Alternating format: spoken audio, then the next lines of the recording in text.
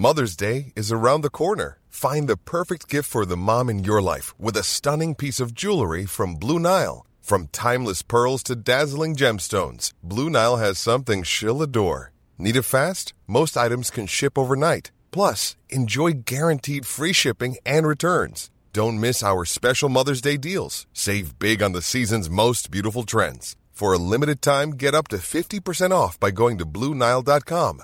That's BlueNile.com.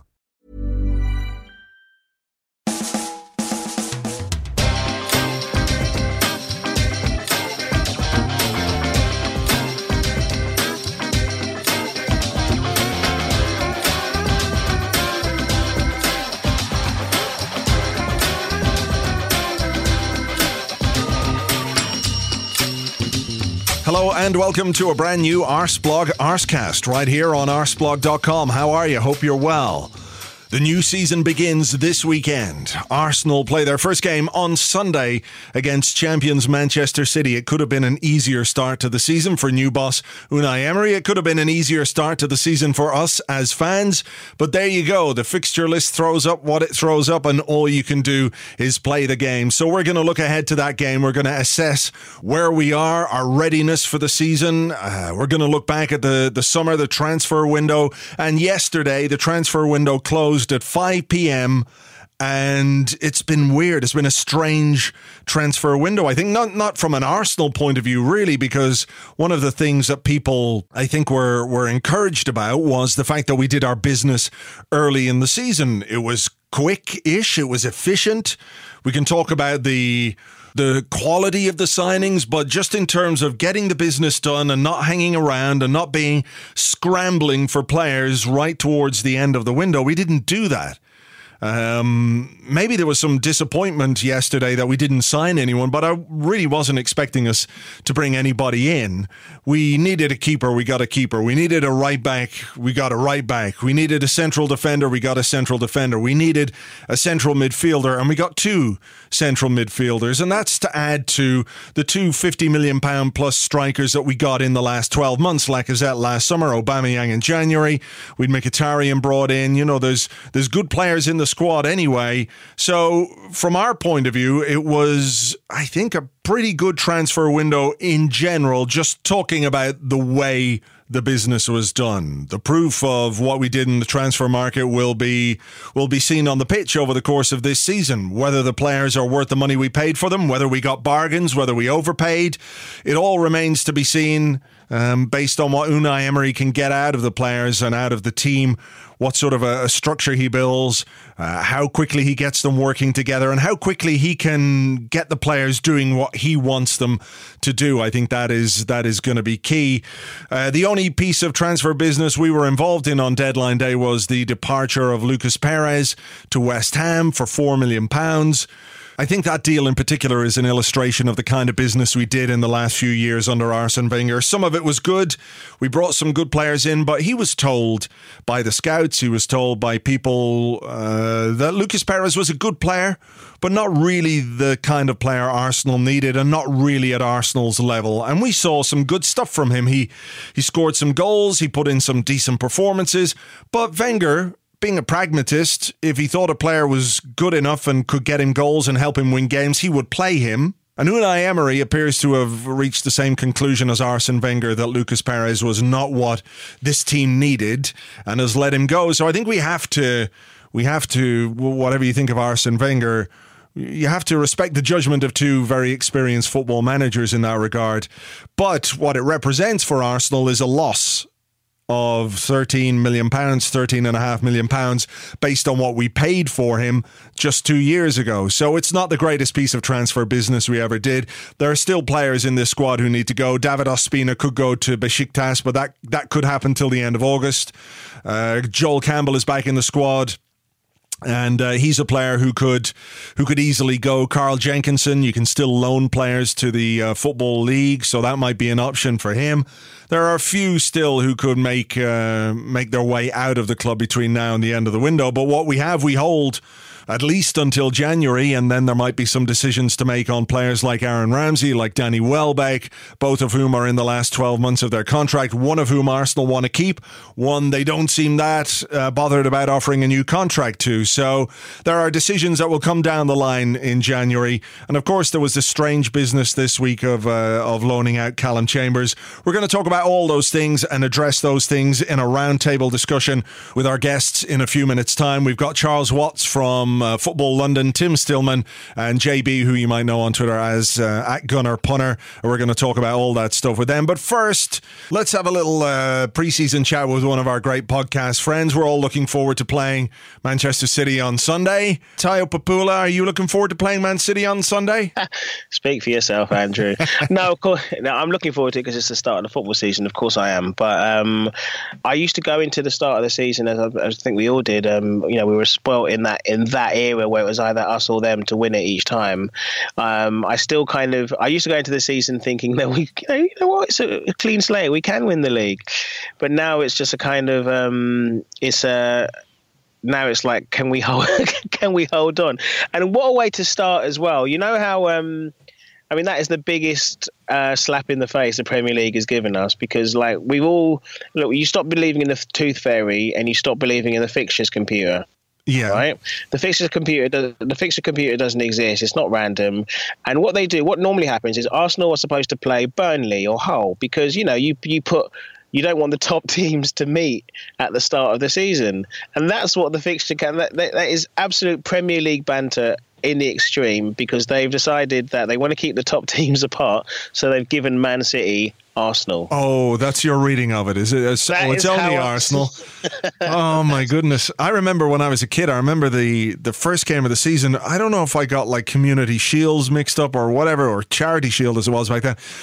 And I could be completely wrong about this, but I always seem to remember we played Liverpool quite a lot near the start of seasons back in the early 80s and stuff like that, where, from my vantage point, you just look at the fixture list and it wasn't like you could follow the game. And that start of the season optimism you have of, yes, we can do it. We're the Arsenal. We can win. We can get the title this season. And then you pick up the paper or you watch Match of the Day and it's like, oh, fuck.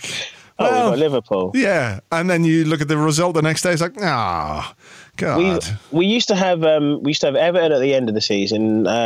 We've over the last few years we've had Liverpool quite early, haven't we? That's been a thing quite often. But yeah, giving us the league champions and the outright favourites on the first day of the season, it does. Maybe I'm just looking for pessimism anywhere at the moment, but it does go and say that we are not contenders, because you're not going to get a Manchester derby on the first day of the season, are you? You're not going to get, you don't. The big teams are not supposed to play each other on day one. So either it's an anomaly or we're not a big team anymore. Take it how you will. Right. Okay. I'm not sure how to take that, actually. To be perfectly honest. Sorry to bring you down to my level at the start of the season. I am excited because there's so many questions that we've got, but at the same time, given the recent events, you can't help approaching things with a little bit of trepidation and a little bit of pessimism. But I mean, are you looking forward to that first day of the season thing where you come back and everybody's in good form? And previous 22 years, you always have that, but it's been, I won't say blanketed by Arsene Wenger, but he was there for so long, and then for the last few years it was like, could it be a little bit different maybe next season? And it wasn't, and then now it is. So is that not like feeding into it for you? I mean, I certainly have concerns and worries about certain things, but just even sitting here now talking to you, and I was reading stuff about Darren Burgess, who's our head of high performance, talking about how Unai Emery is absolutely, one of the main things he's focusing on is making the defence better. And there's part of me that goes, fucking brilliant. I love to hear that. Then there's another part of me that goes, fucking best of luck to you, Unai, because that's a big job you've got on your hands. But even the idea that he's it's not something he could ignore, obviously, but the idea that this is something he's really focused on is pleasing to me, kind of regardless of how Sunday goes, because the effects of his work, I think, are going to be seen over the coming months rather than in just one game at the start of the season. No, of course you're right. It's we've got something new.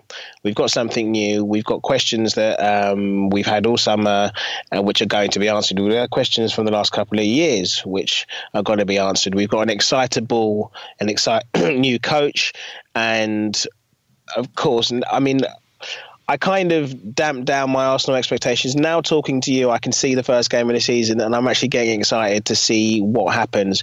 You know, I even said to my girlfriend this morning, she said, "Are we going to watch the game? You know, can we get a train back? Are we going to watch the game?" I sort of went, maybe. And I was just lying to myself. Of course I'm going to be watching it. I'm away, so I won't be there for the first day of the season. But yeah, of course it's going to be really exciting to see what happens with the defence, and we are going to talk about the defence, I'm sure, pretty soon. But there are players, you know, we're coming back without too many different from major tournaments. Blessing and a curse. We didn't have as much involvement as we've had over but it might mean that we'll get off to a flyer. So there's a lot of unanswered questions. It looks like Ramsey hopefully is going to be fit. I want to see what that attacking trident can do. Yeah, it's the first day of the season. It's a new slate. Let's save anything negative for when it comes up naturally, rather than kind of put it on us in the first place. Yeah. So Monday morning, you're saying, is that it? I'm kidding. I mean, if you're going to test yourself, let's hope they don't embarrass us. No, but I mean, it's part of it, isn't it? You know, it's gallows humor, and I think unless it goes terribly, terribly wrong, you know, whatever happens on Sunday is only really the first step for Unai Emery, for new coaching staff, for a lot of new players, perhaps for a new system, for a new way of playing. Like, you know, the way you read sometimes about a golfer who feels like he's at the top of his game but decides to change his swing, and it takes him like 6 months or a year to get back to where he was. It kind of feels like that's what we're doing. So whatever happens on Sunday, everything kind of has to be put in that context. Yeah, look, 100%. Like, exactly, you've hit the nail on the head. In terms of kind of gallows humour, we're always going to go and we're always going to do that. I will note that we normally start off at the top of the league, but I did notice the other day that the Guardian, I'm not sure if everyone does this, the Guardian put AFC Bournemouth. So we're not even top of the league on the first day of the season anymore, because in alphabetical order, AFC Bournemouth comes before us. So we've had that taken away from us. But that aside, we have got a new team, we've got a new coaching staff, like you say, and I'm really interested in the new way of playing, because, you know, it felt that football has been changing, and perhaps that our former coach wasn't changing with it. So it's going to be exciting to see whether we can match up against the best team in the league. And you're right, it's not going to be. I'm sure there will be people damning things on the at 5:45 on the Sunday, but it'll give us a better idea of where we are, because it's as a competitive game. Friendlies we can have loads of fun with friendlies. We've seen that over the years, but to see where we are, and it might as well be against the best team in the league as much as anyone else. Yeah. So, I mean, it's going to be a long season ahead, and we'll obviously hope to see some of the young players at the club develop as well. Your boy, Alex Iwobi, given a new deal, a show of faith in him from Unai Emery, who it feels like he had an input into that decision more than the Callum Chambers one, for example, because that only happened a couple of weeks after he joined the club. But Iwobi, 22 years of age, Nigerian international, Arsenal Academy boy, been at the club since he was 9 years of age, and has, I think it'd be fair to say, hit something of a wall in terms of his development, but the potential is there. Myself and James were talking about it on Monday in the Arscast Extra. When I saw him in Dublin, it was like, holy shit, like he's big, he's bigger. I don't know what it is, but you can really see it. So, you know, I guess you're excited to see if Unai Emery can sort of bring him on, get him beyond where he is, and help realise some of that potential. Yeah, I think that, Andrew. And I've been disappointed with them. You know, the ones that you love, that you're the toughest on. And he has stalled. And there is this confidence issue. I mean, he didn't have the greatest of World Cups with Nigeria, and it does feel that maybe he does need a different voice because the message hasn't been going in. I was surprised to see. Well, I wasn't surprised to see Jack Wilshere move on. We can talk about that all day, but I was surprised that show of faith, that new contract, it feels like a real chance for him. You know what I mean? And it does feel like he's going to try and.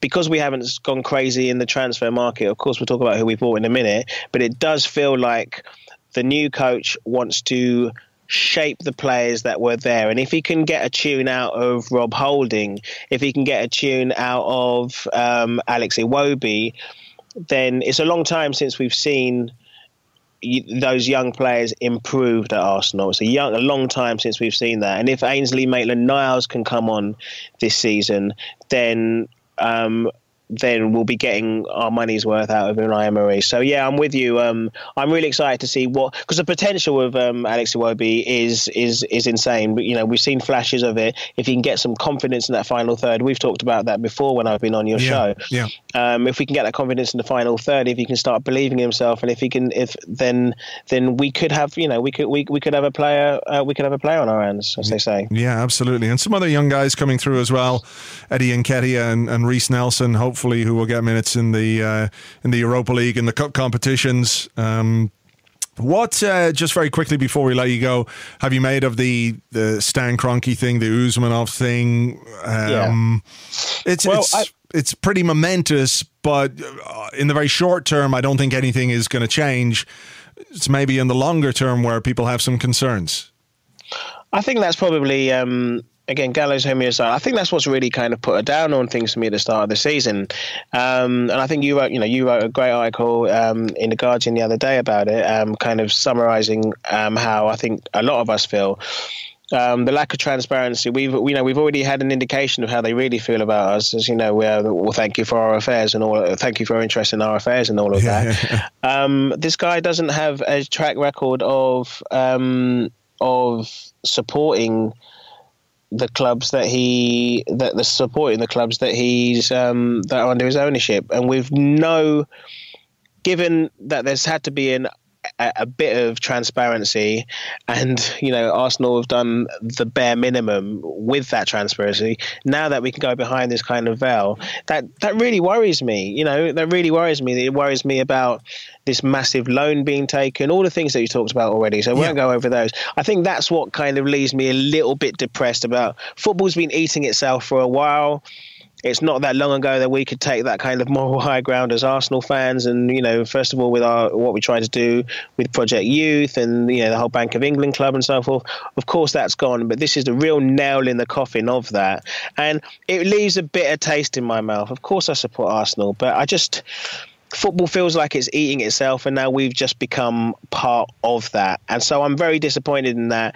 And you're right, in the short term, there won't be much change, but I do feel that we're not going to go to Newcastle levels, which we've seen, but of course not. But in terms of, and we can stamp our feet as much as we want, but he now has to do even less about it than he had to do about it before, and that really does depress me. Do you know what I mean? Yeah. No, I know what you mean. It is.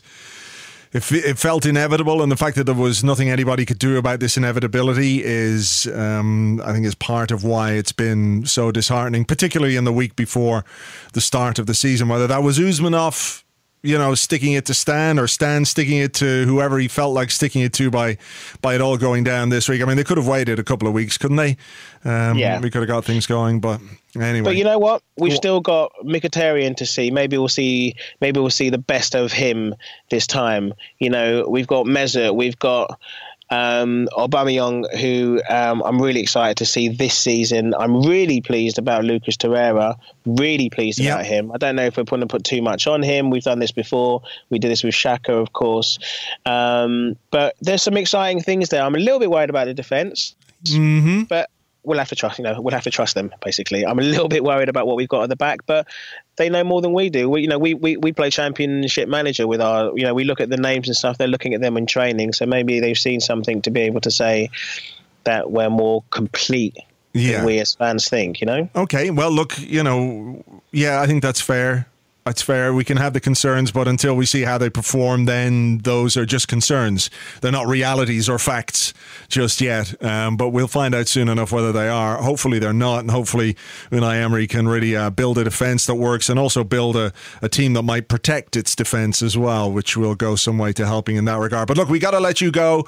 We'll definitely catch up during the season. Tayo, thanks a million. As always, thanks, Andrew. Flexibility is great. That's why there's yoga. Flexibility for your insurance coverage is great too. That's why there's United Healthcare Insurance Plans. Underwritten by Golden Rule Insurance Company, United Healthcare Insurance Plans offer flexible, budget-friendly coverage for medical, vision, dental, and more. One of these plans may be right for you if you're, say, between jobs, coming off your parents' plan, turning a side hustle into a full hustle, or even missed open enrollment. Want more flexibility? Find out more about United Healthcare Insurance Plans at uh1.com. Hey there, it's Michelle Norris. I'm host of a podcast called Your Mama's Kitchen. When I travel, I'm usually looking for a way to find a taste of home when I'm not at home. And one of the things I love to do when I am at home is entertain. And Airbnb allows me to do that. When I was in California recently, I rented a house that had a great kitchen. And when we were sitting around the table, we were all thinking, we're in someone else's house. Someone could be in all of our homes as well. If you have a home, but you're not always at home, you have an Airbnb. Your home might be worth more than you think. Find out how much at airbnb.com/host.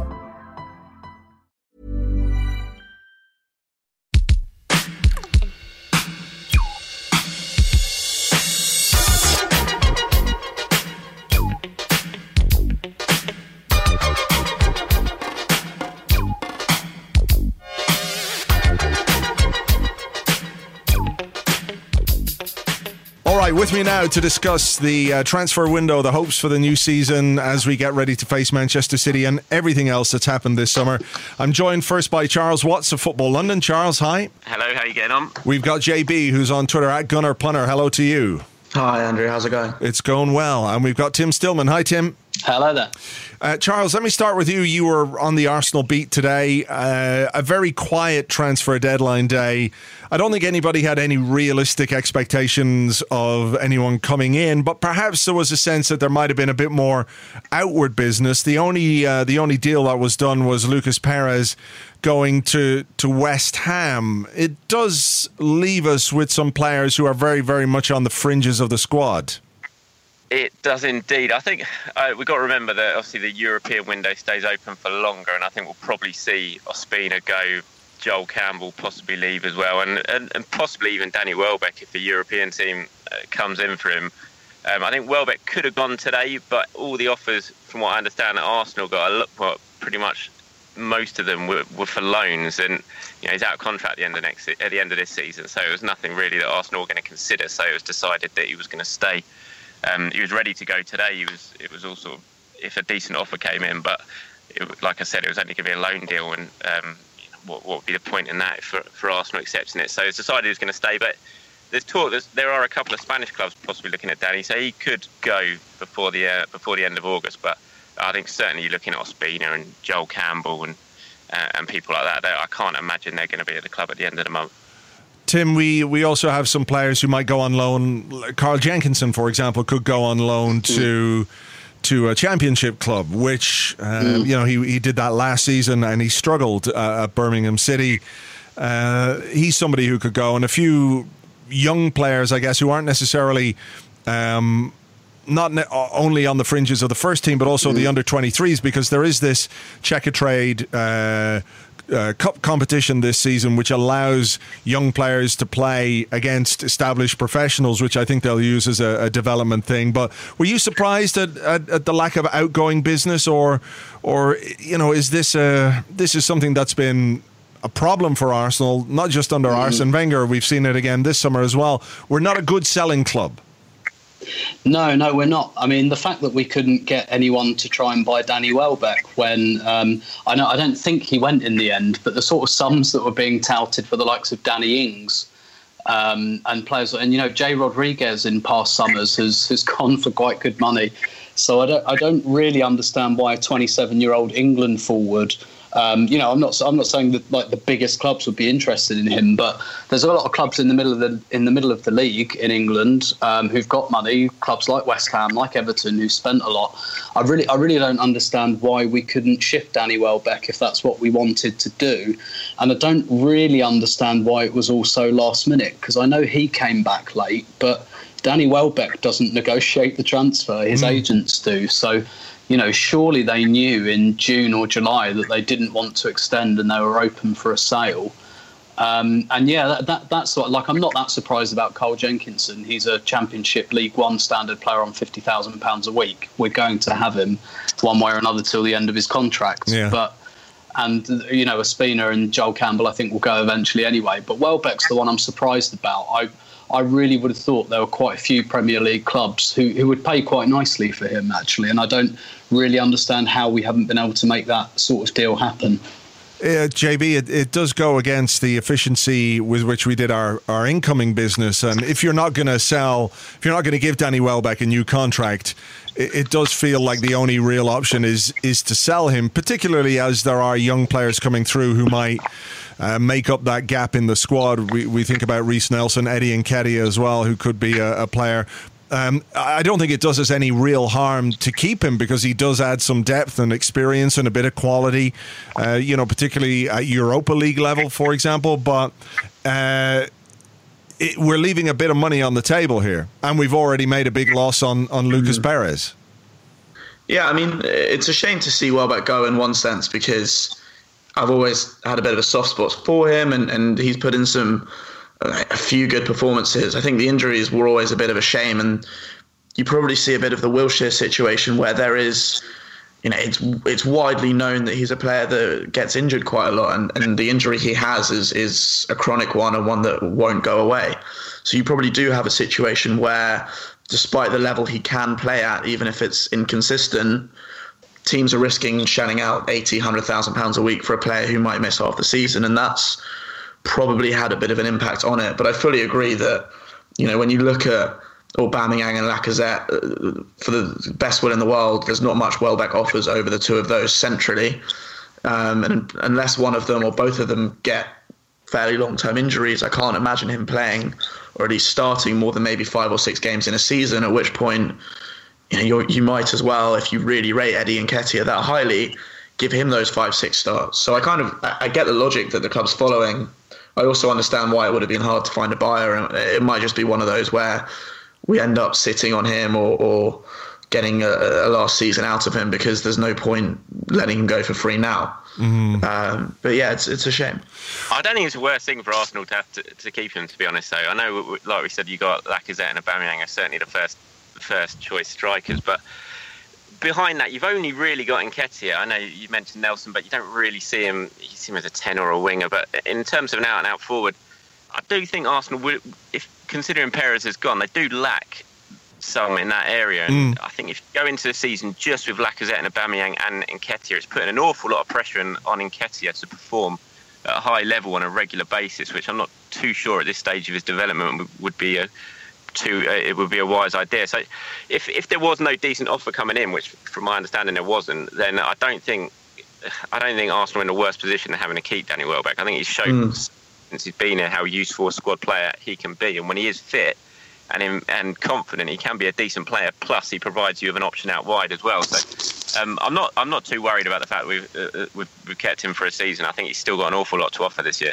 Yeah, exactly. And it's not as if we really needed the money to go out and get somebody at the end of the window. They've spent money. I know we can talk about central defenders and all that kind of stuff, and we will do, but it wasn't like we were absolutely desperate to recoup money on Danny Welbeck.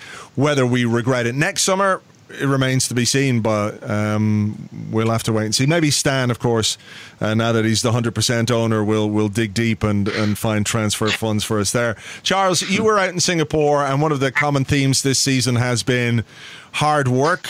I know Tim and Andrew Allen and James were at an event at the club where they were given a bit of a tour of the training ground, and again the focus or one of the themes was how hard the team were working. I mean, you saw it firsthand out in Singapore. It is only pre-season training, but Was it noticeable that these guys were being well and truly put through their paces by Unai Emery?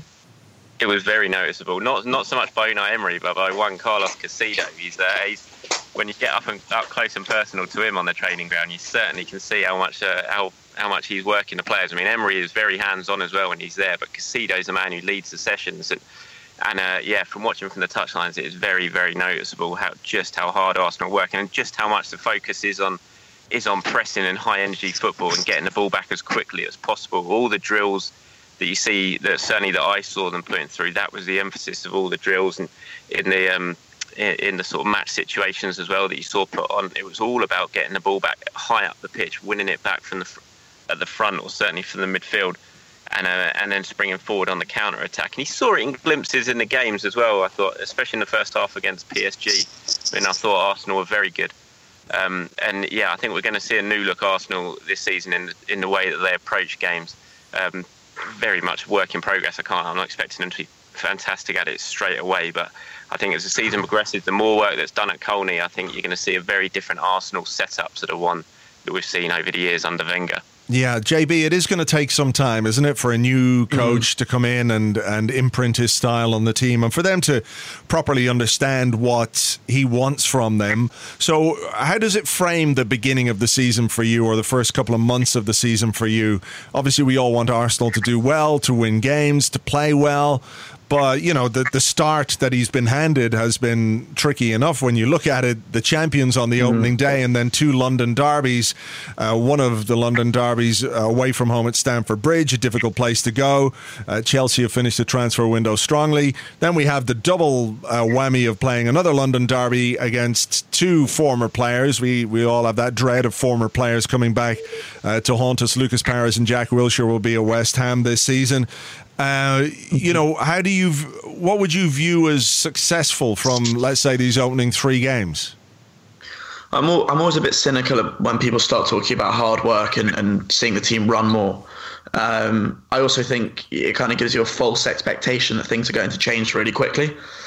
Instilling a pressing attitude and changing the way the team plays is a lot more to do with coordination and cohesion, and that's not something that can necessarily be achieved in 2 months. So whilst it's good to see some early signs in pre-season of us playing differently, I wouldn't expect us to be playing with a perfect press from the first game.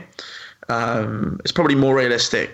If you look at what Liverpool did under Klopp, it took them a while to get the press working, and they actually ended up getting caught out quite a lot in its first season when the press went a bit wrong. So we might have to prepare ourselves for it to be kind of fairly inconsistent. Having said that, as tough as the start is, you could argue there's no better time to play those 2 teams. They're both teams that are, City are City. They're the best team in the country by quite a long way, but they've had a lot of players at the World Cup, and Chelsea have finished the summer well. But I'd rather play them before Sarri gets them playing his style of football. They're kind of on this transition between 11 men behind the ball and breaking quickly under Conte, and the super quick transition of Sarri. So I'd rather play them early as well. Doesn't mean it'll be easy, but I don't think it's as bad as it looks. If we're going to lose the games, I'd rather lose them early whilst we're learning, and then win later on in the season. And if we're going to play these guys, I think it's probably the best time to play them. Tim, do you feel like there's going to be patience for Unai Emery to work with? Because on the one hand, there was such clamour for change and for something different and for a new coach and a new approach and for us to move in a different direction as a football club, from top to bottom, on the pitch and off the pitch. All those things have happened over the last 12 months, but we know that football fans are emotional. We know that there is a desire for Arsenal to win, and perhaps in the back of people's minds an idea that if Wenger goes, everything becomes hunky-dory again. What's your sense on that side of things? Because while we can always dismiss the extreme reactions of people on social media because they don't really represent anything but those weird bastards who live at those extremes, and I'm sorry, but they are, from one extreme to the other, whether you're hyper negative or hyper positive, that's weird. That's a strange place to be. Yeah. Do you feel that there's enough of us in the middle for Unai Emery to work with, and for us to deal with things not going quite as well as we would like from the start? I think in the first season, yes. I think really, maybe famous last words, we can't really do a lot worse than we did last season in terms of, we really, really should be nailed on for that top 6. Unless we have a proper Mourinho season, finish 10th. I don't think there'd be a lot of patience for that. So I think even if we do pretty much the same thing and we're 6 and we're a fairly distant 6, that'd be very disappointing. But I do think there was such a clamour for change, and it was such, I think, an overwhelming majority that wanted that change. I do think people, other than, on the darkest recesses of the internet, will generally be quite understanding and quite patient. I'm not going to pretend that everyone's going to be kind of sitting there with their digital chalkboards going, oh, yes, it's because the press isn't working quite as well. I do just generally think that, probably quite a lot of people will say, with varying levels of justification, Arsenal left us in a bit of a mess, and it's going to take a little bit of a while to unpick. I think that as well. Well, I think it will take a season and a couple of transfer windows. But yeah, I do tend to think, A, there will be patience for Emery, and to be honest, B, I think there's a little bit of maybe leftover chagrin for the end of Wenger's reign, because that was a real drift, and particularly last season. So I think it's a mixture of, there will be patient people, and there will be people who probably still dislike Arsene Wenger enough to kind of lay it at his door, if that makes sense. Yeah. I think in a way, I think Emery's in a very good position, really, because I don't think it's going to be very hard for him to improve on last season. Last season's away form was so embarrassingly poor. All he's got to do, and I know it's just the word "all" is quite a big one, but is win 4 or 5 get more games away from home, which technically shouldn't be too difficult considering how dreadful Arsenal were last season. You sort of look at the games that they lost and the teams they lost to away from home last year. If you just sort that out a little bit and continue your home form, which Arsenal have always been a very strong team at home, and when you consider the fact he's got a genuine world-class striker at the club who only played for half a season last year, and you've got him from fully through pre-season this summer, and you've added he looks like a very good defensive midfielder. I don't think it's going to be that hard for Arsenal to improve. I'm not saying they're going to win the league, far from it, but I think for me, Man City and Liverpool, I think will be top 2, and I don't see anything beyond that to be too worried about. I think Arsenal can comfortably challenge with the rest of their teams for it to get into that top 4. So I think in a way he's in a pretty decent position. I think he will have, like I said, I think a lot of fans will be very patient with him as well. Certainly a lot more patience than they would have been if Arsene Wenger was still in charge. Charles, I'm just going to ask you one more question because I know you have to go. We have to let you go. But just as I move on to transfer business, it feels a little bit to me like the signings that we made this summer, and I think everybody appreciates the fact that we made signings efficiently and we got them done early in the summer, but it feels to me that perhaps bar Matteo Guendouzi, who tallies with the kind of profile of player that Emery was trying to bring in when it was I think it was Yacine Adli from PSG, a young French midfielder. It feels like that was something that he wanted. But these are signings that have been made by the executive committee: Sven Mislintat, Raul Sanllehi. Leno was Mislintat's pick. Socrates was clearly Mislintat's pick. Lichtsteiner, I don't think Emery had anything to do with that. Maybe Lucas Torreira, but again, I doubt it. I think this was a talent identified beyond him. And we have a situation where this week they've let Callum Chambers go out on loan. Does it feel a bit to you like perhaps for the next transfer window or the transfer window beyond that Emery might need to have a little more input into the players that we bring in? Possibly, but I don't think he will. I think this is the way of the world now at Arsenal. I think it's certainly going to be Mislintat driving the transfer business. That's what he's been brought in for. Whether that changes when Gazidis packs his bags and heads off, we'll have to wait and see. But I think right now Mislintat is certainly the man who's going to be in charge of all the transfers. And he's had a big say in it this summer. Like you said, Socrates is certainly his. Leno was certainly his. Guendouzi was absolutely his, although from what I understand, Unai Emery had a big role in actually getting that one over the line and convincing him to join. And I like the transfer business that has been done. I'm not convinced by Socrates, I have to admit. What I've seen over in Singapore and in pre-season so far, I don't see him as much of an improvement on what Arsenal have already got. But other than that, I like the business. I do think they're a little bit short. I worry about injuries at the back and up front, and think the squad could end up looking pretty stretched with just a couple of injuries. And maybe what people have been talking about as in a wide attacker would have been nice to get someone, an out-and-out dribbler, an out-and-out pacey wide man would have been nice. But other than that, I look at the business done. I'm really excited by Giandu. What I've seen from him, he looks a hell of a talent, the sort of player you want to see Michelin Tap bring in. I like the Lichtsteiner deal as well. I think he's going to prove to be a really decent addition, and fingers crossed that Torreira is as good as we all hope he's going to be. So on the whole, I look at the transfer business and I'm pretty happy with it. The Chambers one, I was surprised, especially as they didn't bring anyone in to replace him in the squad. But other than that, I think the business has been pretty decent. They've identified areas that need strengthening. They went out and done it, and they did it early. So on the whole, now the window's shut, I'm pretty happy, and I think Michelin Tap will be fairly pleased with the business that's been done, especially considering Arsenal being on a fairly strict budget. All right, Charles, we'll leave you there. You've got to get some sleep before you go to Unai Emery's press conference tomorrow, and people can follow your stuff on Football London. Thanks for joining us. Thank you very much, chaps. Have a good one. All right, and we're going to continue with the transfer business. JB, are you happy with the business we've done this summer, or are you left wanting a bit more? Or does it reflect perhaps the reality of where Arsenal are, that these are the players that we've brought in? I was going to say both, and then you threw a third option in there. I think it's all three to an extent. It was kind of a solid but unspectacular window, and that partly reflected the fact that we didn't appear to have a lot of money to throw around. And that's also a follow-on from what happened in January. You know, if you look at our transfer business as January plus summer, we've actually done quite a lot to the squad. Yeah. We brought in two top attacking players in the summer, one of which is a world-class striker and the other is a very good secondary creator. I guess one of the issues there is January was reactive. It was, oh shit, Alexis is going, what do we do?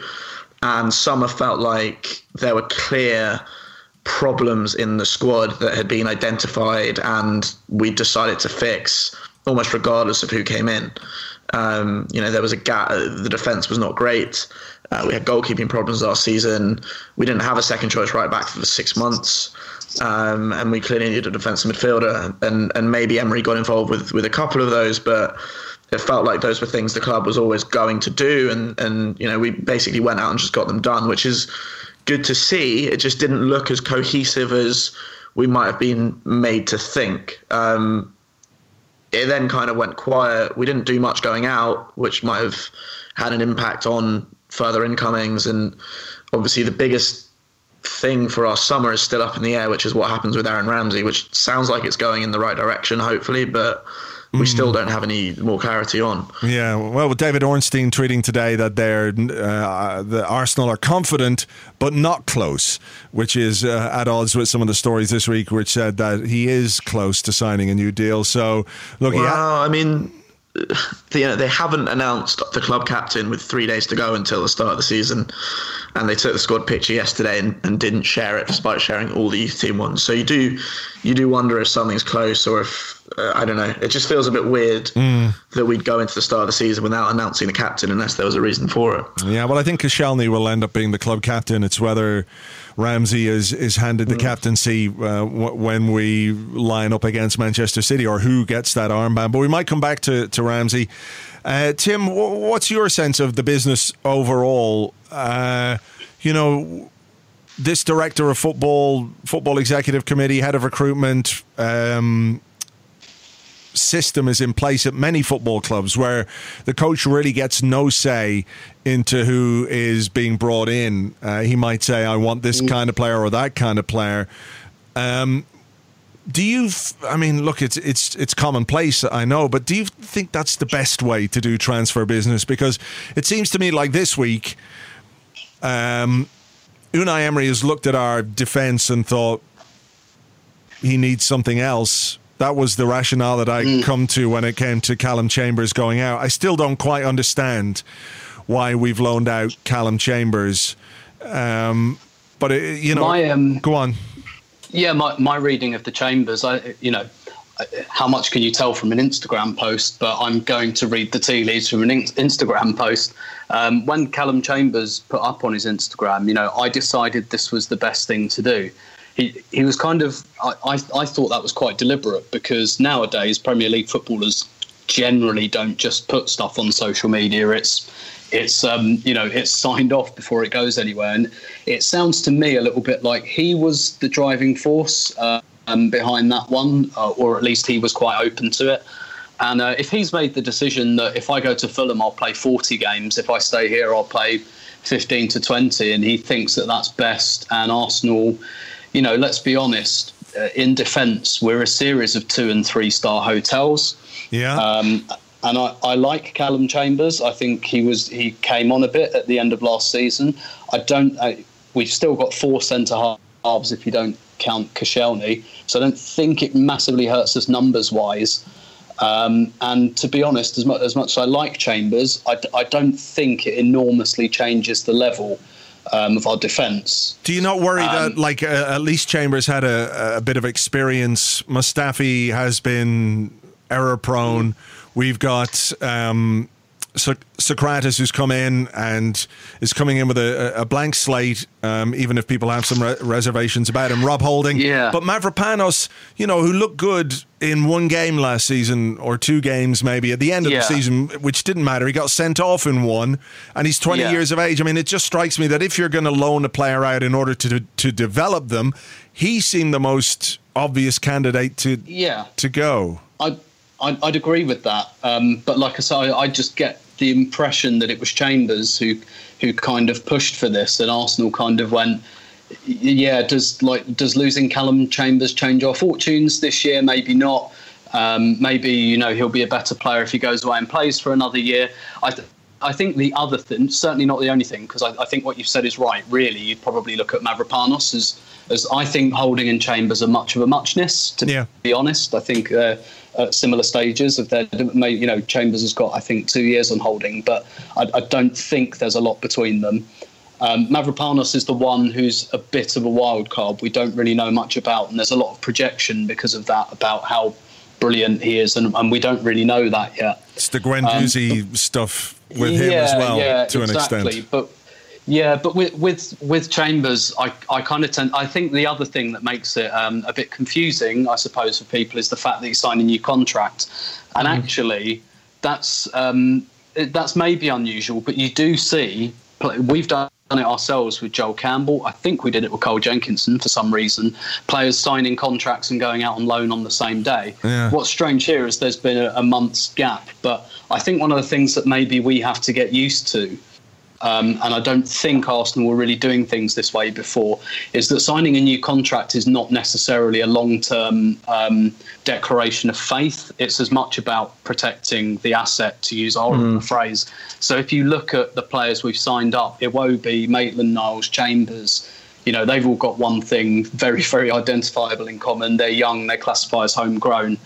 And basically, I don't think that Emery or Mislintat or whoever has definitely decided that all 3 of these players are the future of Arsenal. I think they've just decided, let's get them on a contract, let's have a look at them, and in 2 years, if we decide no dice, we can sell them for good money, because unless you do something really stupid, like give Cole Jenkinson a 20-year contract on £50,000 a week, generally homegrown players don't really lose value at that age. So I kind of tend to think that maybe the contract for Chambers wasn't this massive display of faith, that effectively he's still on trial. Yeah, maybe.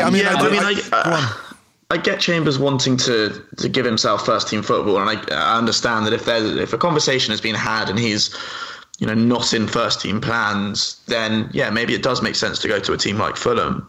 The flip side of that is if you're a centre-back at Arsenal and the only thing standing between you and the first team is Mustafi, I'd want our players to back themselves there. Yeah, no, I agree with that. And I love your optimism Tim, about being able to sell these players at good prices, because that's something that we really haven't shown any great aptitude for. But I just think the whole Chambers thing is really strange, considering he signed a new contract last November, then he signed a new contract in July. Unai Emery says he's part of my plans, so something changes within 4 weeks. And if he's decided, okay, Callum Chambers isn't the guy, he's not that much better than Mavropanos or Holding, fine, I get it. I kind of think that 4 centre halves, even though we do have some players who could play in there if we need to at a push, 4 centre halves when 2 of them are as raw as Holding and Mavropanos, and the other 2, Mustafi in particular, makes my heart hurt. I take JB's point there, like, back yourself to do better than him, But I think ultimately my issue probably with Arsenal's business in defence is that instead of like signing Socrates for 20 million and then kind of vaguely scrabbling around at the end of the window for another 20 million centre half, why not just buy a really, really good one for 35 million who really can hold like a fairly average back line together? Mm-hmm. Well, I guess what I'd say there is defences aren't necessarily fixed in the transfer market. And I think given most of the team is the same personnel, we're going to have to look to see what Emery's a manager who actually has quite a good defensive track record.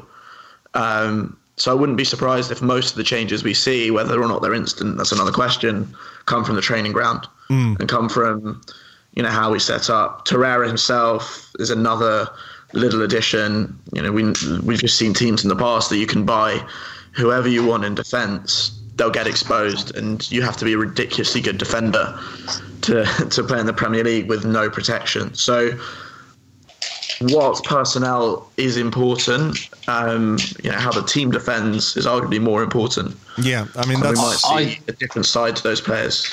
I still think they'll get exposed, though, to be honest, because if Arsenal are going to go for this slightly high press, when you watch Tottenham and Liverpool, it's a real, like, they've got it to a fine art where it's hard to get past their midfield. Once you do get past their midfield, both of those teams look exceptionally vulnerable, even Spurs. It's just very hard to get into the last third. And I think you're going to see that for Arsenal. For a year and a half under Klopp, they were getting done by the long ball. Teams just went straight over the press, won the first knockdown and went at them. And I think we have to be aware of that. What we have had in the past is obviously exceptionally good one-on-one defenders. Koscielny at his best was very quick. Bellerin is another really fast player. So we've had a bit of, we've almost lost that speed in defence to some extent. But I just don't know if it's something that will be solved purely through personnel. Is one top centre-back going to fix our defence? Probably not. Yeah, no, probably not. But it's also why Klopp has spent big money back there, because he knows a bit like Wenger used to know. I think Wenger's best teams had either Tony Adams or Sol Campbell, like absolute elite defenders holding it together. Yeah. And I think Klopp, he knows he's not really defensively protecting his team, which is why he's prepared to spend loads of money on a goalkeeper and a defence and someone like Virgil van Dijk, because he's thinking, well, when they're called into action, they're going to be really exposed. So I need exceptional individuals, and Arsenal don't have that in defence at all. The other point to make is that I don't think Mustafi is an exceptional individual, just in the wrong way. I don't think we can at this moment in time attract that elite defender to the club. No. That's the reality of our situation. We're playing Europa League football. We're not going to be able to attract one of the top defenders in the world. Maybe we could buy a young defender who could become that. Who knows? But that's where we are. So when we talk about our defence and how we're going to improve, I think the point about organisation, about structure, about protection from midfield, about guys knowing their jobs. It sounds cliched to say it, but trying to prevent danger before it even happens. It's something Wenger always spoken about. How do you deal with somebody like Andy Carroll, for example? Well, we stop crosses. It's being aware of how other teams are going to come and attack us and whether we can nullify their dangerous points before they get within striking distance of exceptional individuals like Mustafi and what have you. JB, goalkeeper is an area which we've all wanted the club to go out and improve. We've spent £22.5 million on Bernd Leno. I'm going to have to make a decision on this one. But, when we talk about our signings, we bought in a 26-year-old goalkeeper who's got 300 games under his belt, loads of experience, still relatively young in the world of a goalkeeper. He can go on for a long time. We brought in a new goalkeeping coach, which I think is a very, very important development. Those things are really positive in terms of what this might mean for Leno and how he might develop as a goalkeeper. Do you see him being given the number 1 jersey from the start, and what do you make of the signing? I think it was clear last year that to start with, we needed a new goalkeeper. I don't think Cech has been as bad a signing as people are now labelling him with hindsight. He was, his first season, he made a number of, match-winning or match-saving saves.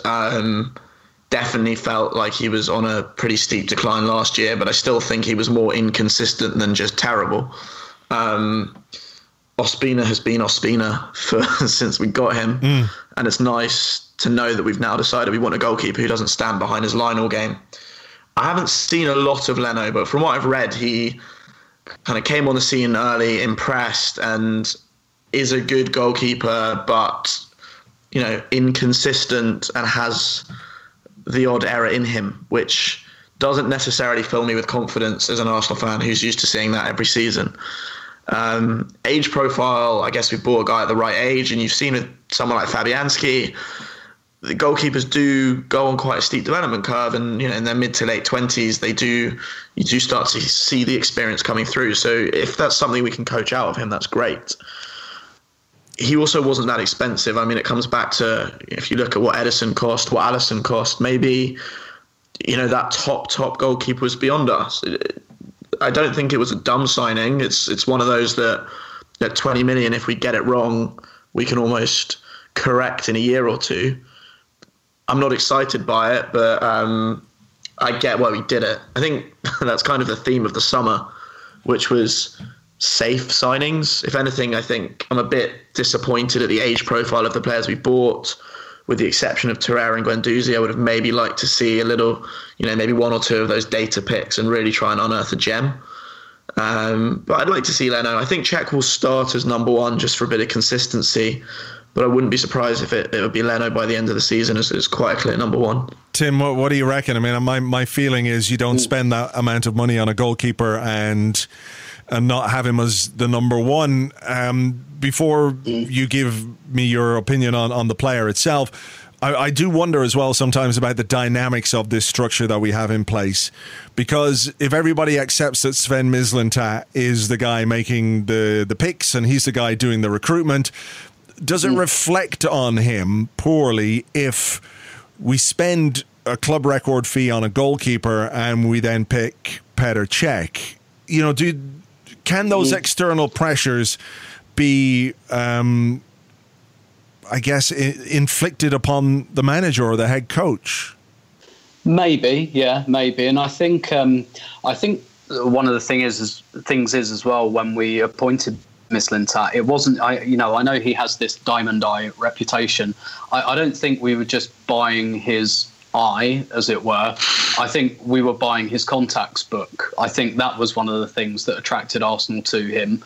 And a lot of the business he's got done, we say it's been fairly easy to do, and we kind of say, these signings look fairly easy, but that's because Mislintat's contacts are quite good.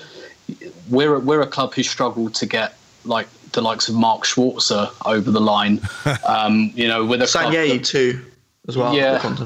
Yeah, exactly. With a club that got the runaround from Joel Campbell. I think his Rolodex is a significant part of his portfolio. On Leno himself, I don't really know, because the amount of Bundesliga I watch every season is precisely 0. So I don't think I've ever seen him play. Maybe a game or 2 for Germany. But I'd be really interested to know what was behind this signing. Is it because at the age of 26, they see something in him, or they see some talent in him, or they see something to work with? Or is it because, like you said previously, we're a Europa League team, and at the moment, this is our second year in the competition. We're in a position of weakness, and we kind of have to make do with, tier 2 players. So I'd be really fascinated to know what the rationale really was behind this signing. I'm completely open-minded because I've never seen the guy play, basically. But one of the things that has been striking, I guess, from pre-season is that Emery really wants to play out from the back, and he looks pretty to coin a phrase, looks pretty handy with the ball at his feet, which is not insignificant nowadays. So, yeah, I'd wonder, because a lot of the really good kind of data guys have been kind of writing about him, and they don't seem to see anything in his numbers that suggests, that the next Manuel Neuer is about to emerge. But like a lot of our signings, well, some of our signings, I think it's more straightforward because of the age profile. But and I'm with you as well. I fully expect him to start on Sunday. He's 26. He's played something like 300 professional games. He's on the fringes of the Germany squad. He's not, he's not wet behind the ears. This is an experienced goal. He's young-ish for a goalkeeper, but he's got a really good level of experience. And they've paid, is he the most expensive player we've bought this summer? Yeah. Maybe Torreira was more. Torreira, I think, was around 26. But he's in that kind of bracket, and nobody doubts that Socrates and Torreira are starting as and when they're ready and when they're fit. Certainly in Torreira's case. So I'd be very surprised not to see him start on Sunday. I don't suppose it'll be a surprise to anyone. We've got a season preview going out on Arseblog today, where Tim, you wrote part of it. There was myself, Andrew Allen, James as well, and we all took a look at the individual components of the team: goalkeeper, defence, midfield, and attack. We all had concerns about our defence, and I think those will play out one way or the other as the season goes on. But where people were a bit more confident was with midfield, having brought in Lucas Torreira, who, from what we see in the World Cup, has got some qualities that would prove very useful to this Arsenal side. Perhaps looks the right kind of foil for Granit Xhaka, who was given a new contract as well. And I don't think that was because, we're going to loan him out or anything like that. So midfield, JB, looks like we're addressing issues that have long been a problem for us. It's about finding partnerships in there, but about finding balance between the skill sets of the players. And when you look at the personnel, there's Torreira, there's Xhaka, there's Aaron Ramsey for now anyway. Ainsley Maitland-Niles is in there. Mohamed El-Neni is a solid, if unspectacular, but reliable option. Guendouzi is a guy who I think still has a long way to go. I think expectations might be a little bit high, but does have that perhaps potential to grow into a player who could be really useful for us. So midfield looks better than it has. Yeah, I mean, it's where you win games, right? And it's exciting to see.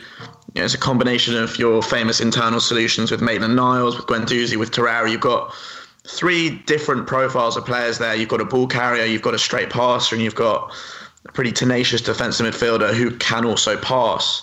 To give you a number of different combinations in there. And I think the most exciting thing for me there is actually, we can get quite gloomy about our defence. At the other end of the pitch, we've got an incredible range of attacking players. And one of the biggest frustrations last season was our inability to consistently, A, get the ball up the pitch to good players in dangerous areas, and B, kind of retain the ball and build pressure.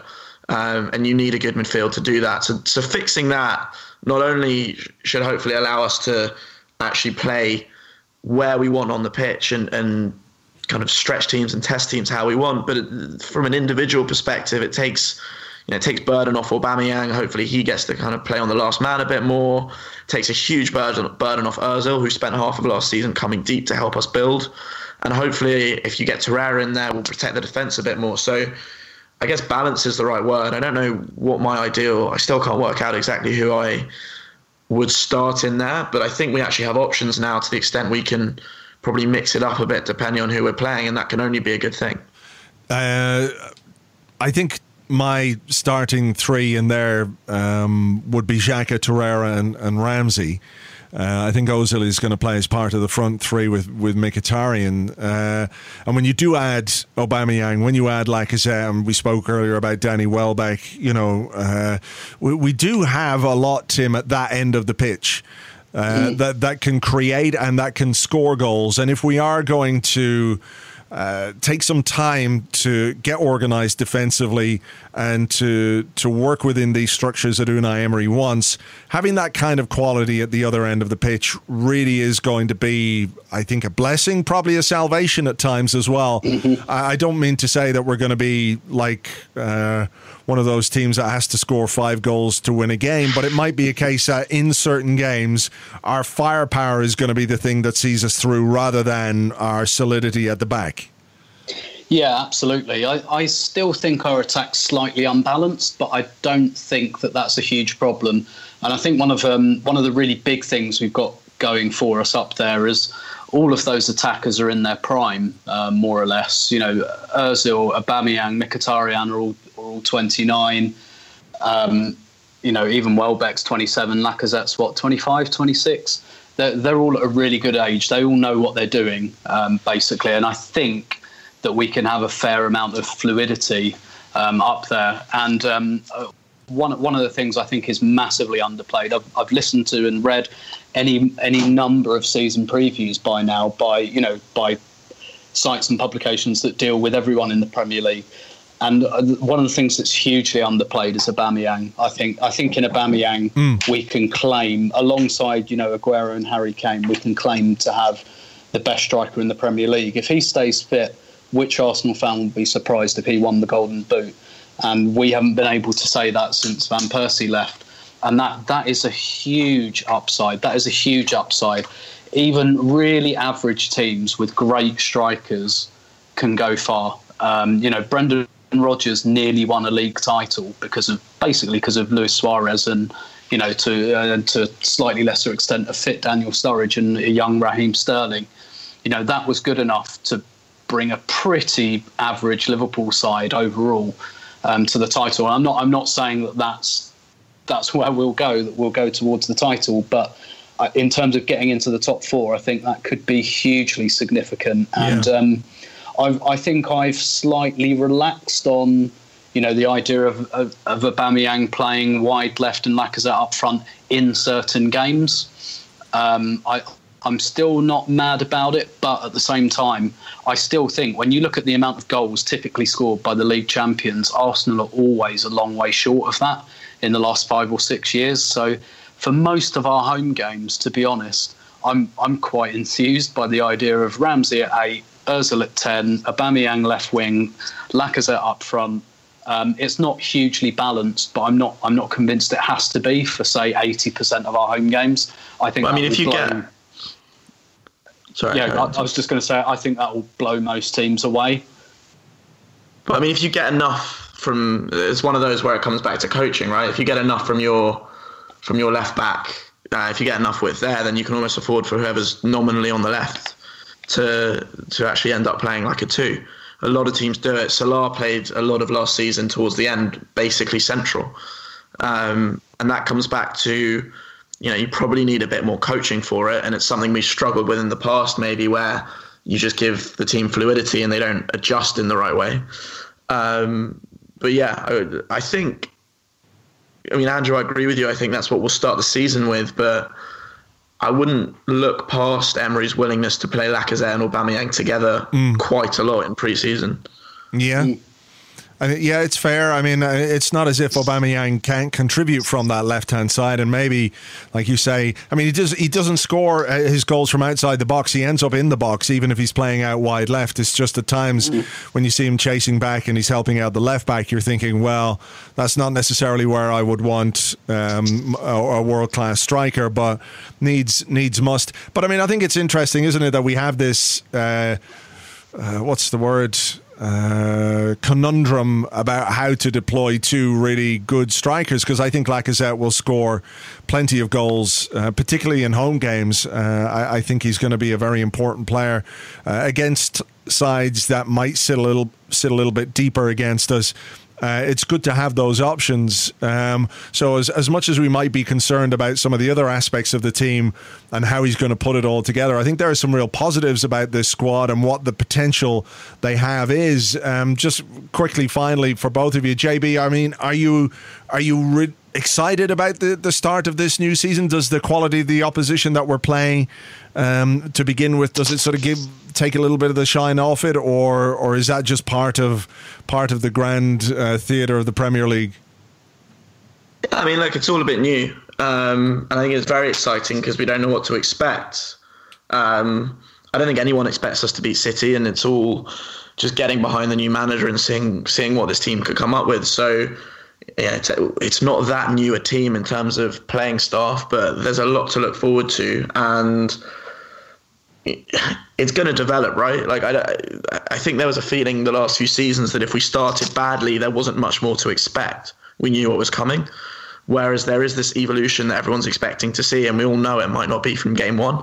So whether or not we have that patience, there's something to buy into, and I think the fans feel a lot more, I don't want to say united because it's a horrible word, but a lot more together, and there's just this collective excitement to see what could happen now, and it's a new chapter for the club. I don't know how long that will last, and I'm sure when we concede 2 in the last 10 minutes against Watford, that will all go away quite quickly. But yeah, I'm excited, and I actually like the group of players. Just, I guess the last thing on Aubameyang was, I think we understated or underrated how much he'd bring aside from his actual football.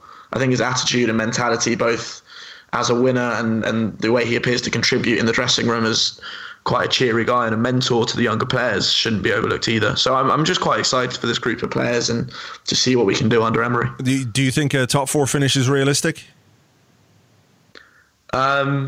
Yeah, I mean, I agree with, I can't remember whether it was yourself or Tim who said that City and Liverpool are the teams that are really kicking on. Everyone else has had pretty average summers. United are in Mourinho meltdown 3rd season, and Tottenham have done nothing. So let's see. I think we should be aiming for it. I don't see why not. And then we can use the Europa League as something that just makes sure we get through the group. And if we're struggling in the league or whatever, then let's do everything we can to win that and get back in the Champions League that way. Tim, the away form last season was so unbelievably bad that I think it took the focus a little bit off how good the home form was. I think only Manchester City had a better record at home than we did. So there's something to build on there from the home form point of view, and for, not necessarily the Emirates as a fortress, but certainly the players would feel confident at home. And if we can improve the away form, even by, I don't know, 50% or 60%, there's the potential for us to finish quite high up the table. The other teams, taking into account everything that they've done and the quality that they have. I'm not saying it's easy, but you can see how we could make that improvement based on what we did last season and what Unai Emery might be able to get out of them. I mean, do you feel like top 4 should be the target, or definitely is the target? Yeah, absolutely. I think 4th will be pretty close between Arsenal, Chelsea and Spurs. I think United might end up on a little island on their own in 3rd. And between Arsenal, Chelsea and Spurs, honestly, I think it will come down to something like, I don't know, injuries or luck or whatever. I really think that those 3 teams might be quite close together. If Tottenham get a couple of big injuries, I could see them struggling. I think Chelsea might have some teething problems with a new manager.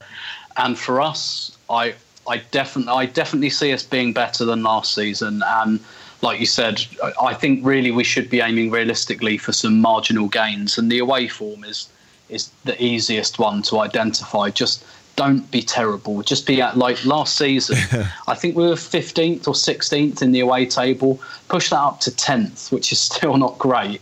And we'd have been right in the top 4 conversation last year. So I think that that will be quite tight, and I think that might become apparent quite early in the season. I think these patterns are going to be set quite early, and I think it will be, before Christmas we'll see, Man City and Liverpool kind of duking it out, United a little bit behind them, and then the three kind of London clubs duking it out for that fourth.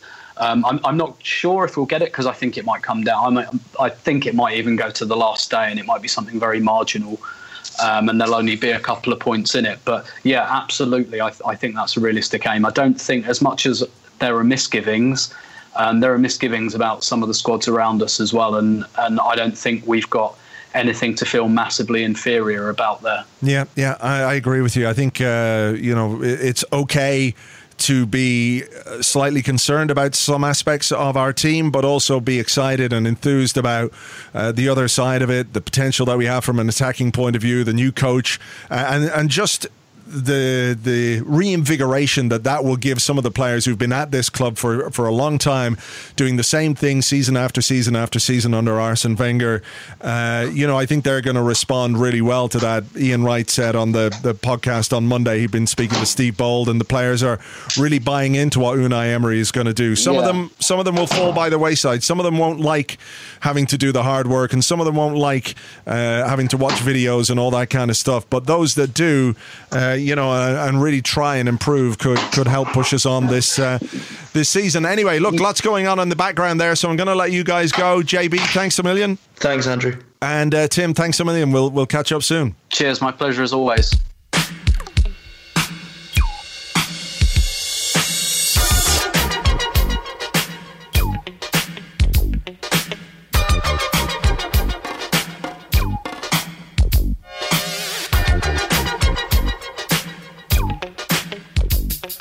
Thanks to the guys for their time and for looking ahead to a brand new season. And that's what it is, folks. It is a brand new season. And even though I'm a bit trepidatious about facing Manchester City because they are so good and we haven't had as much time as we might like to prepare under a new manager for him to work with the players and get his methods across, I'm excited. I am excited. I'm enthused. And if you can't be excited and enthused and optimistic at the start of a brand new season, then when can you be? When can you be? We discuss things, and sometimes I think it's easy to not to go down the rabbit hole of worst case scenario. If we think, what if the goalkeeper isn't going to be good? What if Mustafi is Mustafi? And what if Socrates is not the player we need? And, I get it. I do understand it. But maybe we have to look at it from the other point of view as well, or at least consider the possibility that things might go better than we think rather than worse than we think. And look, whatever happens against City on Sunday, I hope we do ourselves justice. I hope we give a good account of ourselves. Obviously, I hope we can take something from the game. If we do, it'll be hugely positive. It'll give us a nice little kick into the new season. If it doesn't, we have to put it in perspective. We have to remember that it is a game against the best team in England, and we are not maybe as ready as we are going to be in 6 months' time to face them. So, I think we have to consider that and not lose the run of ourselves. That works the other side as well. If we win, it doesn't mean that we're immediately going to be champions or anything like that. Just step back and let's try and put everything within the context of a new season, a new era, a new coach, new players, new methods, and maybe some new patience and understanding from us as fans, because I think we're going to need it. We did a competition last week to give you a chance to win a copy of a book, Almost Invincible, the Arsenal class of 91, written by Dan Betts. Dan was on the podcast with us. The question I asked you, who was our leading scorer in that season? The answer was Alan Smith. Alan Smith was the answer. So congratulations to Samir Kuestani. I think that's how you say it, Samir.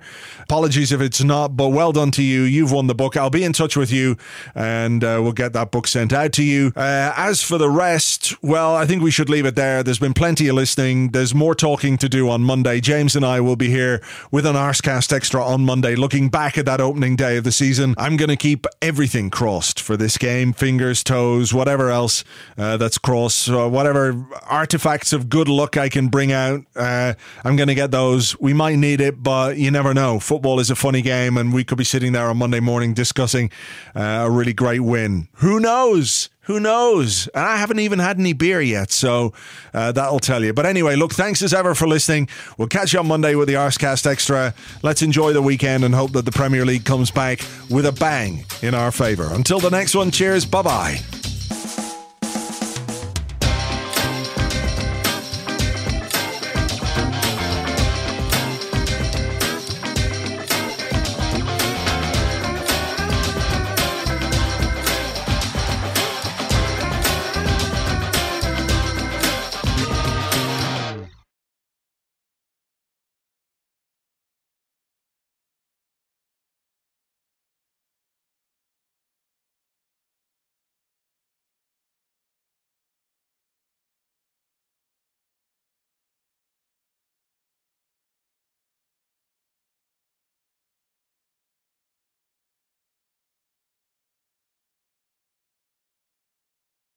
Hi, I'm Stan Kroenke. I'm the soon-to-be 100% owner of Arsenal Football Club. This is happening because I bought the shares off that Russian guy, the one who said he was an Arsenal fan and that he was never ever going to sell his shares. But he did. Now, I know this has caused some disquiet among the Arsenal faithful, but I would like to tell every single one of our loyal customers we want only the best for this fantastic, historic, great football franchise opportunity. So I'd like to lay out here and now in great detail our ambition and how we're going to make it happen.